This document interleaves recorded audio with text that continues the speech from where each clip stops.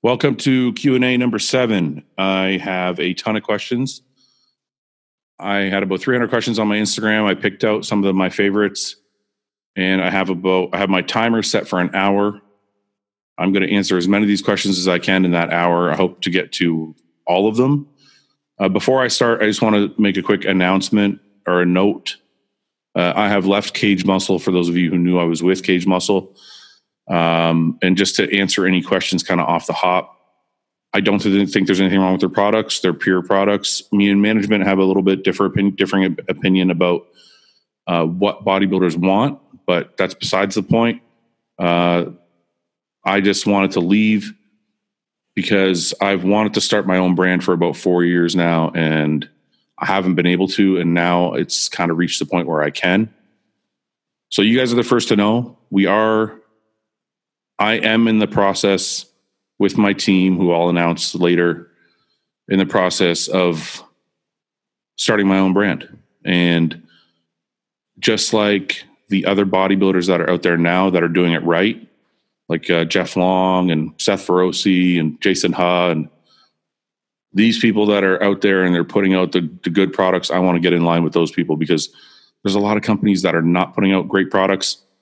Not necessarily in a purity sense, but either they're not putting the right ingredients or they're not putting the right dosing. And I'm talking about bodybuilders and serious lifters. If you're not a bodybuilder or serious lifter, this probably doesn't apply to you. You may like whatever product you're using, and I'm not trying to bash anybody else, but I feel like for myself, I want something a little bit. I just want to put together my own formula that I like, that works for me. And it's going to be dosed properly. It's going to be quality ingredients. And that's, I think, the biggest problem with the industry is people are not really looking at dosing that go with the claims.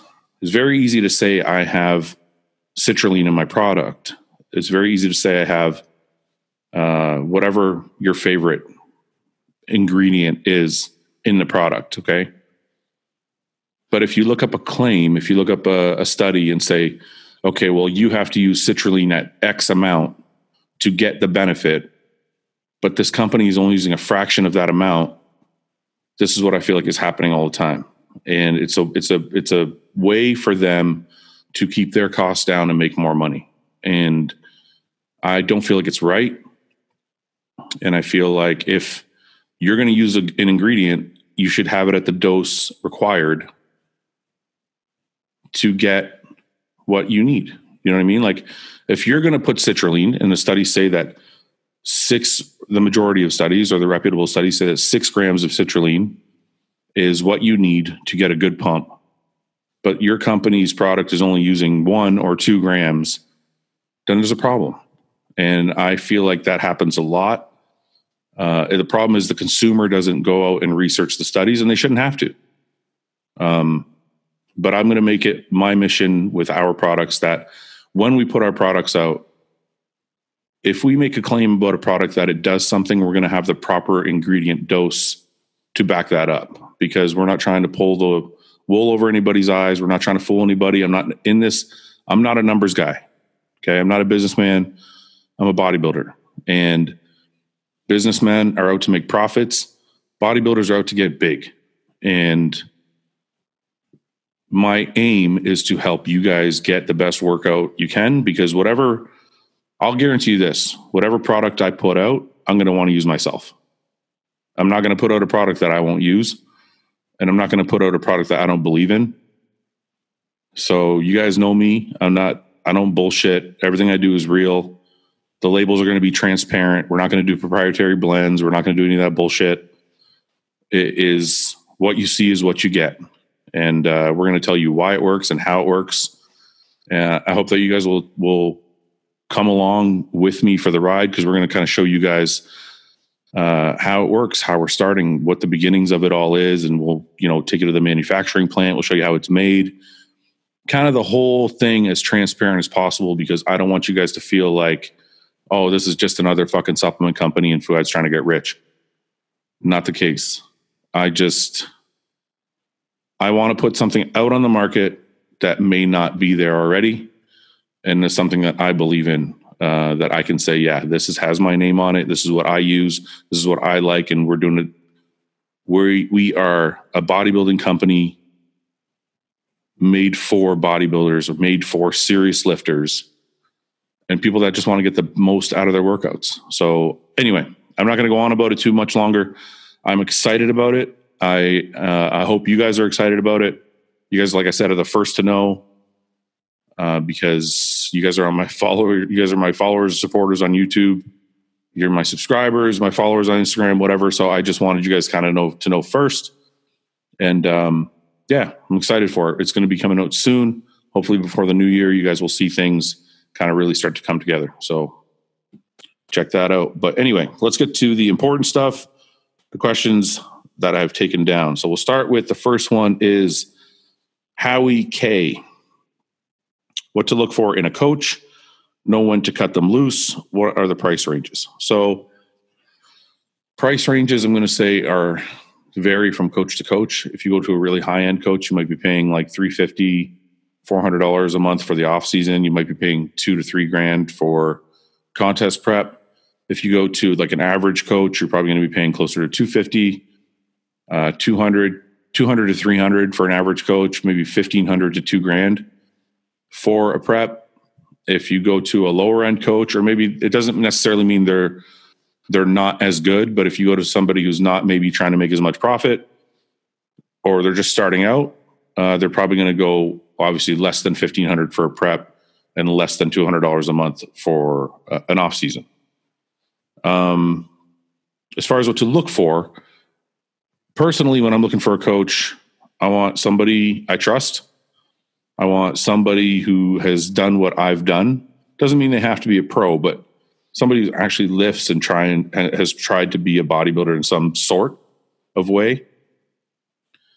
Somebody who has credibility among their peers and has a client list that has kind of shown their record in some way. Like if they trained one person, I'm probably not going to go there, but if they trained 50 and 10 of them have won shows, that's pretty good. Or like maybe not even the placings, but if the scope of their clients are all in pretty good shape and all that, then I'm going to trust them.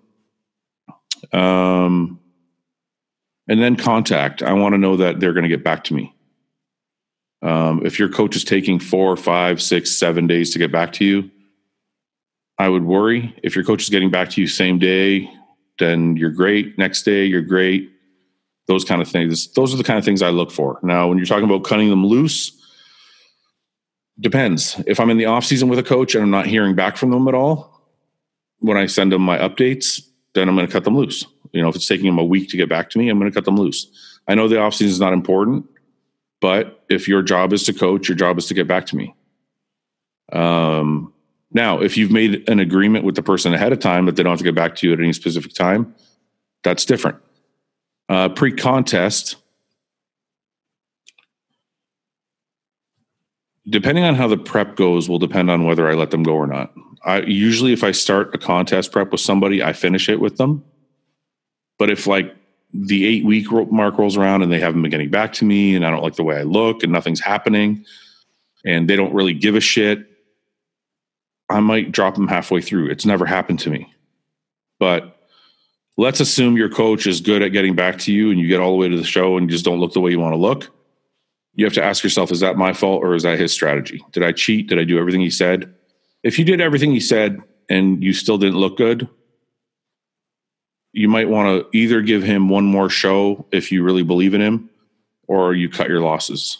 It's a hard question to answer because there's so many different variables in picking a coach, letting go of a coach, all these things. There's so many different variables. So when you let go of a coach, for me, the main reasons you'd let go of a coach is not responsive, not sure of themselves, and not getting the desired outcome you need.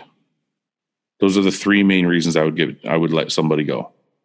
But you have to answer those questions honestly. If things are your fault and you don't look good and you're just trying to blame your coach, then you're kind of an ass. But if you've done everything the person said and you've done it 100% and you haven't really messed around and you're not checking all these boxes, then yeah, it's time for a new coach. I am Route 96 says thoughts on splitting legs into 2 days, one for quads, one for hams. I just had this discussion with a friend of mine. So I don't believe that you can train legs properly twice a week. So like, I mean, quads, like you can't do a heavy quad day twice a week, because I shouldn't say I don't believe you. I believe you can't. I think for most people, it's going to be very difficult. There are some people genetically who can recover faster and maybe get back to it, and that's fine. For most people, if you're training hard enough, your legs may still be sore or not fully recovered by the second workout. Like if you do like a Monday, Thursday, right? So what I've learned to do is my Monday workout is a quad dominant leg day, meaning like 4 quad exercises, 1 hamstring exercise. Now your hamstrings are going to get a lot of work when you're training quads anyway. So that's why I say it's a quad dominant, but you're still getting hamstrings. Because, for example, if you're squatting, your hams are doing a lot of the work on the way down. Leg pressing, your hamstrings are getting a lot of work. Like your hamstrings are working with your quads on compound movements. But I'll throw in one isolation at the end, like a lying leg curl or something like that. The second day will be a hamstring dominant leg workout. So it'll be like 3 or 4 hamstring exercises, 1 or 2 quad exercises. Now, the reason that's different is because most hamstring exercises don't involve the quads. Like if you're stiff leg deadlifting, your quads aren't really doing anything because your knees are almost locked. If you're doing a lying leg curl, your quads aren't doing anything. If you're doing a seated leg curl, your quads aren't doing anything. So you have to maybe do 2 quad exercises on the hamstring day. But even when I do those 2 quad exercises, they're not usually to all out failure. And one of them is usually a isolation movement. So I'll do like let's say, for example, I do 3 hamstring exercises. I'll do leg extensions, and then I'll do like a wide stance Smith machine box squat.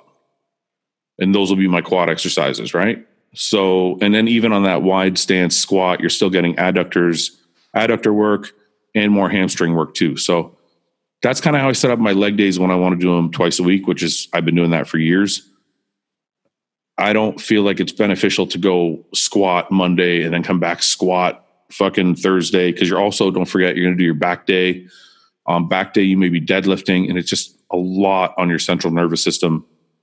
And I don't feel like if you're training 100%, you can recover through all of that damage. Unless, like I said, you're a freak or you're genetically gifted or you're on some special protocol I don't know about. But most people can do it for a little while, but they start to burn out. Dio Gallops CB says, what's the worst fuck up that you did in peak week? Can you elaborate on the whole protocol and what you did wrong? So it has nothing to do with drugs. So I'm not sure if you meant protocol, like if you meant like my stack. I've never, well, that's not true. I tried to insulin load once, and well, it wasn't me. My coach at the time, who will remain unnamed, wanted to insulin load. And I personally don't like insulin, but I was like, okay, if that's what you think is best, then we'll try it out. So we insulin loaded, meaning we took insulin with like, I think it was 2 or 3 meals a day, starting the Wednesday, and then again on a Thursday, and then again on the Friday. And when the show came around, it's so crazy. This is how much I dislike insulin. So I felt big as a house. The carbs loaded, everything was good, muscle super, super full. I'm like, okay, I didn't want to do this, but I think it's working out. I pumped up, and then we go out for the very first round, and I'm massive. Like everything's blown right out. Everything's like, looks really good. My stomach's really, really tight. And I crushed the first round. It's all just like the individual posing, whatever. And then you go off. I felt great. When you go now, back then, they would call you out in alphabetical order. So I was first, my last name being Abiad, right? So I was the first guy out. There was 26 guys. So I have to wait for 26 guys to go through and do their individual posing round while I'm in the back trying to stay warm. Now, I don't know what happened. I don't know if I spilled over. I don't know if I went hypo. I can't tell you the scientific like thing that happened. But when I went back out for the second round, I looked like I hadn't even dieted. It's like my whole body smoothed over and I could not feel my muscles. Like I would flex as hard as I could. Just nothing happening, nothing in my biceps, nothing in my chest. I'm like, I went through the second round. I got off stage. I felt absolutely horrible. I'm like, I don't know. It looks like I didn't even diet all of a sudden. I suspect I spilled over. I don't know the mechanism and how that works. I can't explain it to you, but I went from being shredded, full, and hard to like each guy gets a minute on stage. So you think 25 minutes to 25 minutes later, looking like I was 4 weeks out. So that's probably the worst thing that's ever happened to me in a prep because I was ready. It wasn't even like I got there and I wasn't ready. I've had those happen. But this was like I was ready, shredded glutes, the whole bit, and then you couldn't tell. So I'll tell people all the time, when you want to get ready for a show, the peak week thing, we don't even call it peak week anymore between me and John. It's just a week. We increase the carbs a little bit. We'll drop the water a little bit. That's about it. We're not like doing shitty cheat meals. We're not doing insulin. We're not doing all this crap. We're not all over the place. It's very, very safe.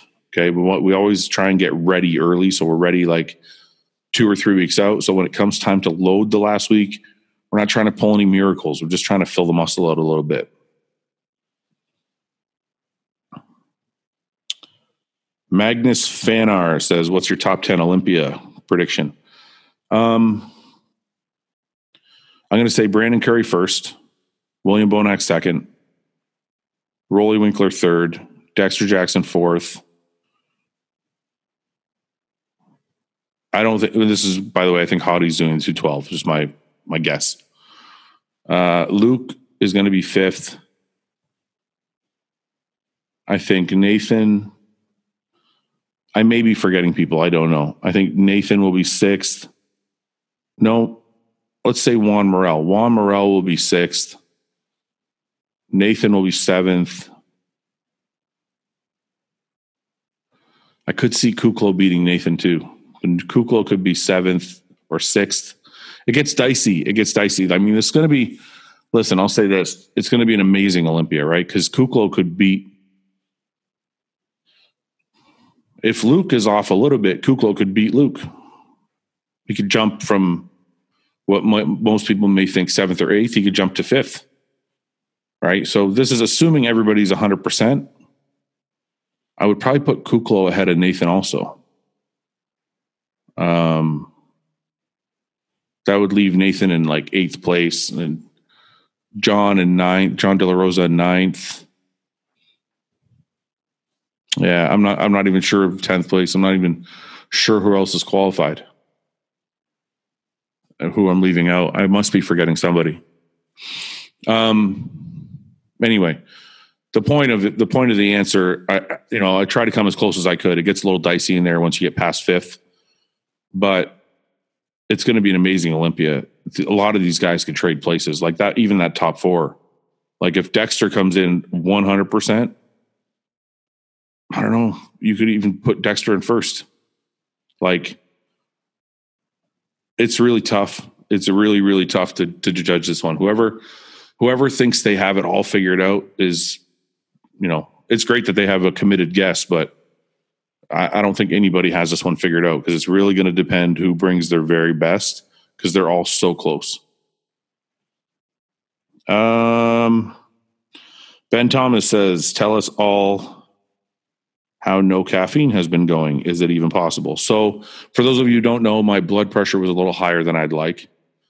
And my kidney levels were a little higher than I'd like. So instead of being a stubborn asshole like a lot of bodybuilders and ignoring the situation, I messaged Dante Trudell for help and my coach John Meadows for help. And they both gave me some really, really great input. But one of the things I had to do to correct the kidney level issue and correct the blood pressure issue is to drop the caffeine. Now, those of you who don't know me, I take a lot of caffeine. Okay. Most of it is in the morning before cardio. I'll like take a caffeine tab and I drink a coffee, and then I go to the gym, and that, that's like, if you do a caffeine tab and a coffee, that's 300 milligrams of caffeine, which is not the end of the world. But then a few hours later, I go to the gym and I take another 300 milligrams of caffeine. So you start stacking it all together for long, long periods of time. Taking 600, 700 milligrams of caffeine every day for years on end is going to take its toll on your body. Your adrenal glands, caffeine affects your kidneys, caffeine affects your blood pressure, your heart rate, everything. So, and I'm not saying it's a solution to everything, but one of the things we did was drop the caffeine. And I didn't go through withdrawals like headaches and all that shit, but the first few workouts really sucked. Because I would get to the gym, and normally when I get to the gym, I would be ready and primed, and I'm like, okay, I'm ready to go. I'm amped up. When I pulled the caffeine, it was like it took one exercise. Like I do the first exercise, or at least the first few warm-up sets, and then a couple working sets before I would start to come alive. And then I was fine after that. So I kind of started to be okay. So after the first few workouts, I'm like, I think I'm okay without caffeine. And now it's been 3 weeks, I think. It's been 3 weeks with no caffeine. I think there was a couple days where I had it, only because I was on like a really long drive one day. And then there was another day for just a different circumstance. But other than that, it's been about 3 weeks with no caffeine, and I felt fine. I'm sleeping better. My mood is better. I'm not like up and down tired during the day. It's really been a good thing for me. And I really would advise anybody who takes a lot of caffeine. I know it's really difficult to imagine, but if you just go off for a week or two, just to kind of reset your body. Because when you start, like that day that I had caffeine on the drive I was on with my wife, I wouldn't shut up. I was like wide awake, and caffeine never does that to me. But just going off it for 1 or 2 weeks and then having a coffee, I was lit right up. Like she couldn't shut me up. And I'm like, I'm sorry, I can't stop talking. I'm just like, I'm going crazy right now.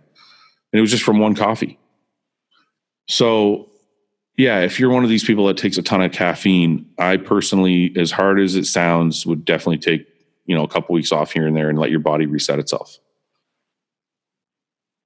Lunchbox 89 says, why sometimes do I feel nauseous trying to eat an hour after my workouts?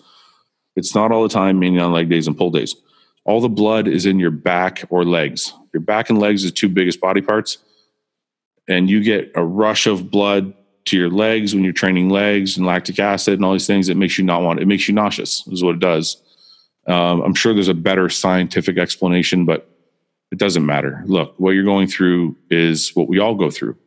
You train a big body part, it makes you nauseous. It takes all the effort in the world. And when you're done, I don't want to eat either, but that's the importance. See, some people think an intra workout is only important if you're going to train for like 3 or 4 hours. And this is where my opinion differs. I don't always like to eat the minute I'm done training. Like, they say like, the anabolic window, and it's good to like hurry up and get some nutrients in you before and I agree with that stuff. But if I take an intra workout that has some carbs and some aminos in it, then I don't feel like I have to jump to get a shake in or a meal in. I can wait half an hour, 40 minutes, and I've already had some aminos and some carbs during my workout. So it's not like I've been starving this whole time. So my advice to you is, if you can find a good intra workout, I would start drinking an intra workout during your training. And then that will afford you the time after you're done to kind of let your body rest. And then half an hour, 40 minutes after you're done training, you can get in a whole food meal or just slam a shake. I mean, look, if you're really, really interested in growing and you really want to force yourself, as nauseous as you are, you can always drink a shake. So, find a high quality protein and a high quality carb powder and some essential aminos, maybe mix them together and just drink it. Just drink it quick after your workout. And that way it'll give you an hour or an hour and a half before you have to eat any real food. So there's two ways you can go about it. I don't know how to pronounce this because there's no vowels. It's just instis. In your opinion, in an off-season cycle, how long can you milk a certain dosage of testosterone? For example, being on 400 milligrams on your blast and 150 milligrams on your cruise. How will you know, or are there any telltale signs it's time for you to increase your dosage?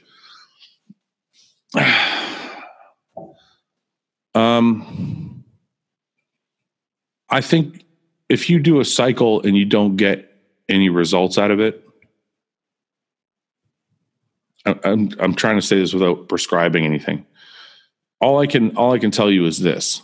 If I personally do a cycle and I get no benefit from it, and I know my eating was good and my training was good and my sleep was good, if that happens 2 cycles in a row, I know something's wrong. I know either my dose isn't high enough or I need a different compound. So in your case, like using the 400 number, I want to use that 400 number as long as possible. So let's say you do a 12-week cycle at 400 and you make gains. By the end of the 12 weeks, you're like, okay, I put on X amount of weight. My strength went up this much. And then you go off and you come back on for a next cycle and you're not gaining any weight. You're like, okay, my eating is good. My training is good, but I'm not gaining any weight. I don't feel strong. For me, my measurement is usually strength. If PDs are affecting me the way they should be, I usually get much stronger than I normally am. Not saying I'm stronger than everybody in the gym or stronger than everybody on Instagram or any of that shit.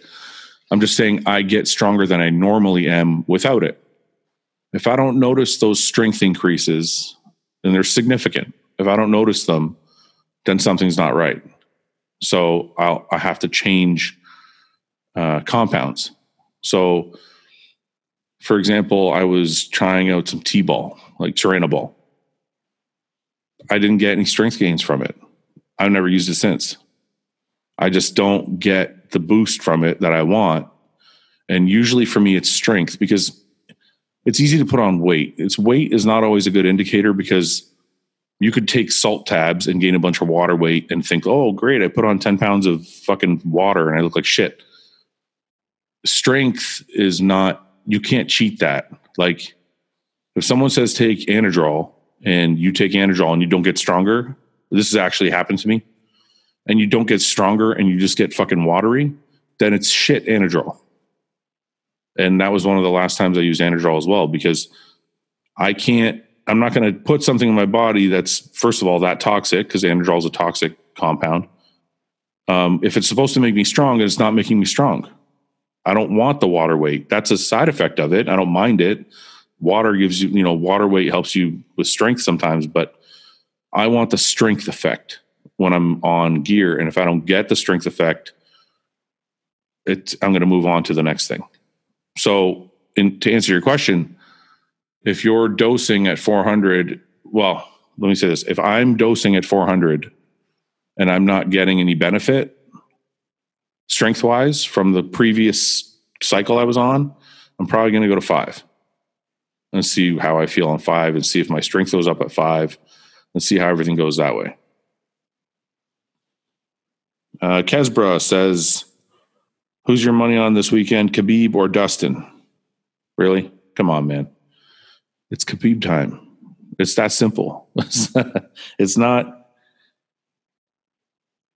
Khabib is the man. He's 27, 28-0. And I just don't think Dustin can stop him.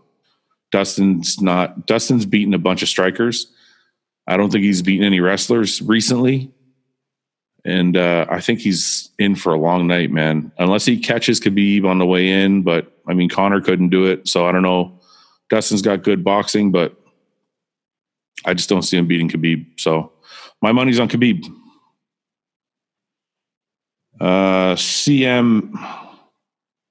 C. Marin. How much does genetics play a role in terms of size alone? Obviously, it has a massive role in structure and flow. But can anyone get to, say, 250 pounds plus as long as they are on point with their training food and supplements? It's not an absolute answer. I can't tell you, but I would say that genetics plays a part in size too, because I know some guys who eat like I do and train like I do, and they take the proper supplements and everything, and they just can't put on a weight. Like I know some guys are eating like, and I know they do. I know they're not lying. They're eating like 5,000-6,000 calories a day, and they just can't get over 210. I trained one guy who literally I had him on 5,500 calories a day, and I know he was eating it. He was shredded all year round, and he couldn't put on any weight. He was like 205, couldn't put on any weight. So I do think there's a genetic component to size as well as structure, as well as insertion points and all that. So I don't think everybody can be 280 pounds, 300 pounds, whatever. And I also think it's genetic, because even if you could, some guys get there really, really easily. Like, look at Antoine. Antoine took a 5-year hiatus from bodybuilding, came back at like 230 pounds, and like a year later, he's 300 pounds. Like, that's incredible. So there's definitely a genetic component to size as well as structure and flow that you would call it, which is like insertion points and all that. Ironclad Ingredients says, sorry, man, I can't type. What's the best advice for eating around gym time? The training is at 5 a.m. Given that it's the most impossible to have any food before, even a banana would bloat me. I don't know the answer to that, man. I'm sorry. Like, I picked this question because it's a tough one, not because I had the answer. You have to eat something. You can't.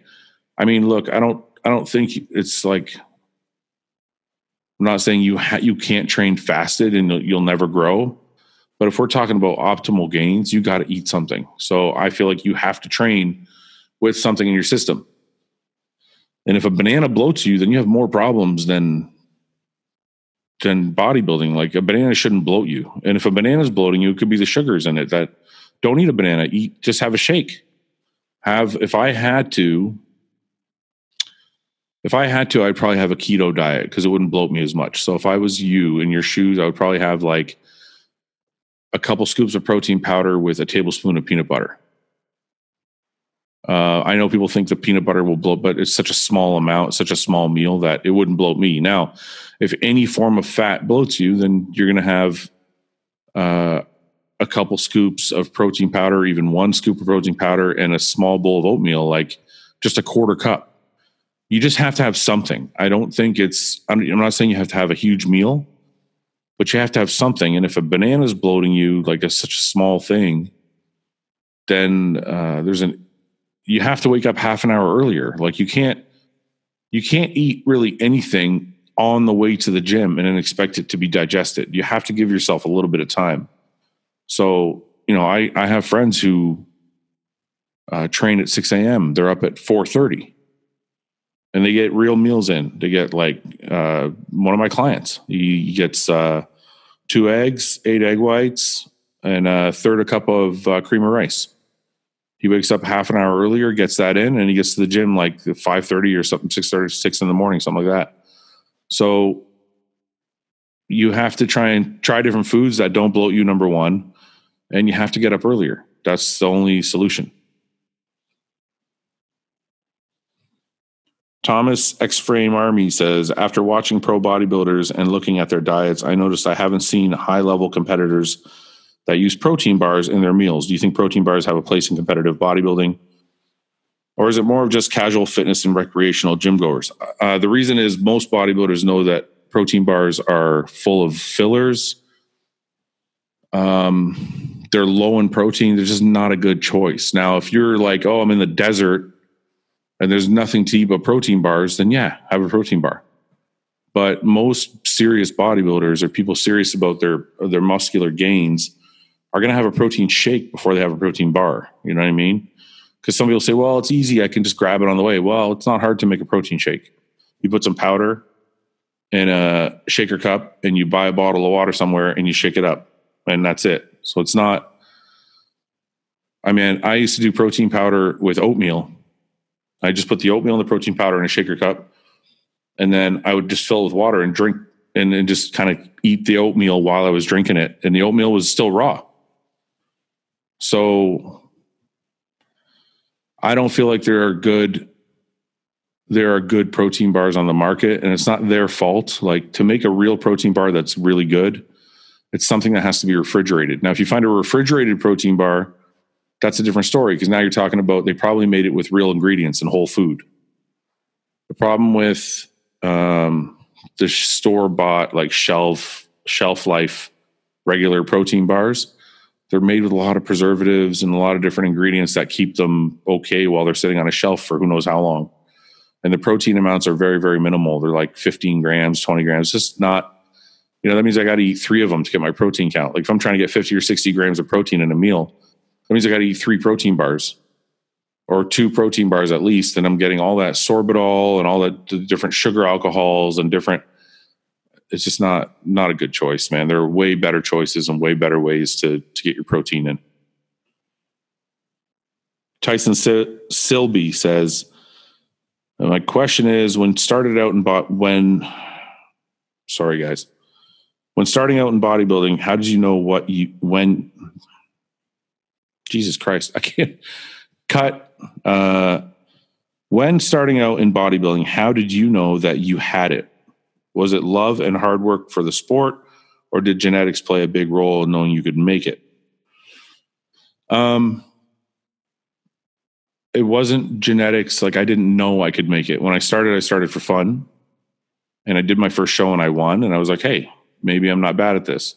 And I kind of thought, I think I want to do another one. And I did another one and I won again. And I'm like, okay, I'm going to try this again. And then when I took third at my third show and it qualified me for nationals, I was like, okay, I think I want to keep doing this. I know I didn't win the last show I was at, but I'm still really young. And those guys were a lot older than me. I was only 21, I think, at that show. And I was like, I want to keep trying because I think I'm good at this. And other people around me were telling me, it was more other people around me that I trusted were telling me that I had something that I didn't realize I had. So I thought, I'm gonna make this happen because it made me happy, right? I'm like, it wasn't just because people were telling me I was pretty good at it. It was because it made me happy. I was like, I love training, and I kind of like getting on stage. So I was like, okay, I think I can make this into something that goes further than just a hobby.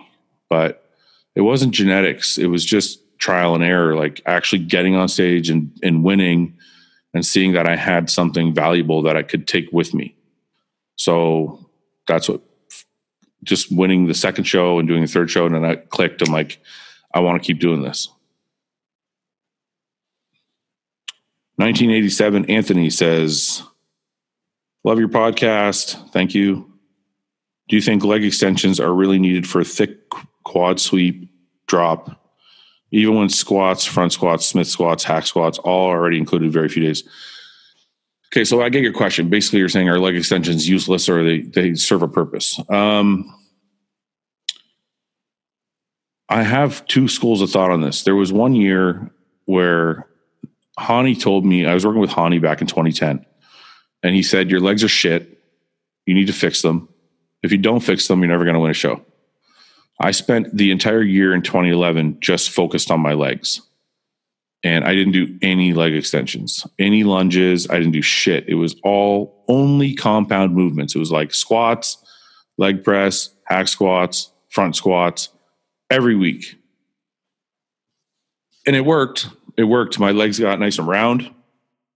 And I think 2011 was my biggest, the year my legs were their biggest. And I don't want to say leg extensions don't have their place, though, because I think they're very valuable for a lot of different reasons. One being they're good at pre-exhaust at the start of a workout. They're really good to burn and finish out a workout. Do I think you need them to grow your legs? No. There's 15 other exercises you can do for legs to grow your legs, but do I think they're really great at etching in detail and kind of carving out your quads so that when they're on stage, they really show? Yes, I think they're valuable that way. So I wouldn't dump them now, but you can go in phases. If you're like, look, I really don't care about the detail in my legs right now. I just want to put some mass on. Then don't waste time dicking around the leg extension. Get your warm up, get everything done, and then get to work on your compound movements and just focus on that for a little while. And then you'll be like, okay, this month or this block of time, I'm going to focus on getting more detail. So you're going to add lunges in and leg extensions in and all that kind of stuff. So you can do that kind of program too. So you have to decide what's the most important thing for you. When I decided mass was the most important thing, I turned my whole program on its head and I just focused on compound movements only.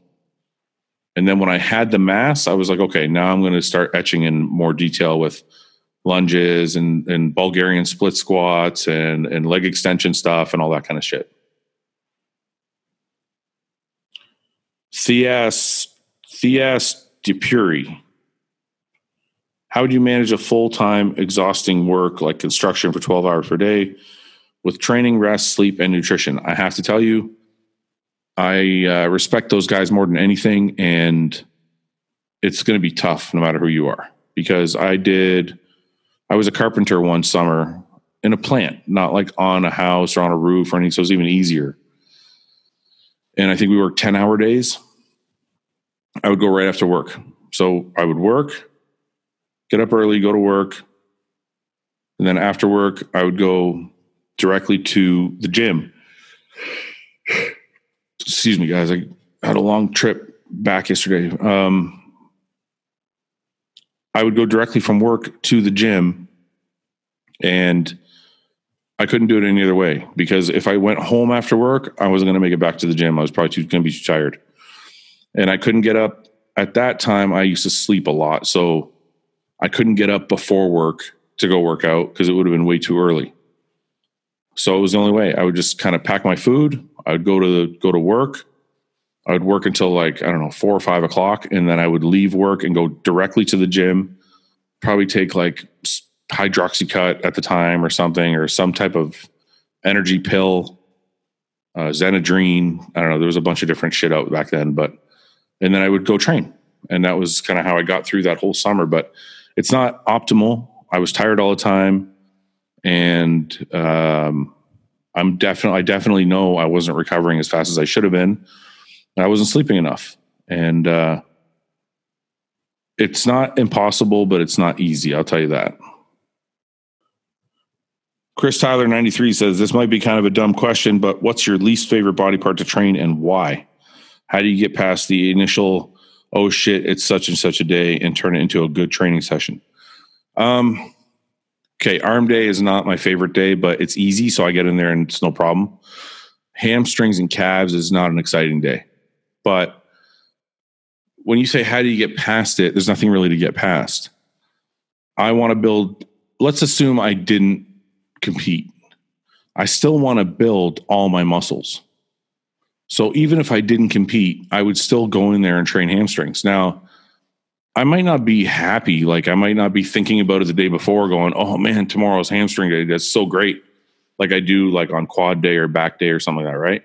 But it doesn't matter. That's where the word discipline comes into play, right? Like all these people that are out there saying motivation is fleeting and discipline is the real shit. Well, as cliche as it's become, it's true. There doesn't matter how you feel. It doesn't matter that I want to go train hamstrings or not.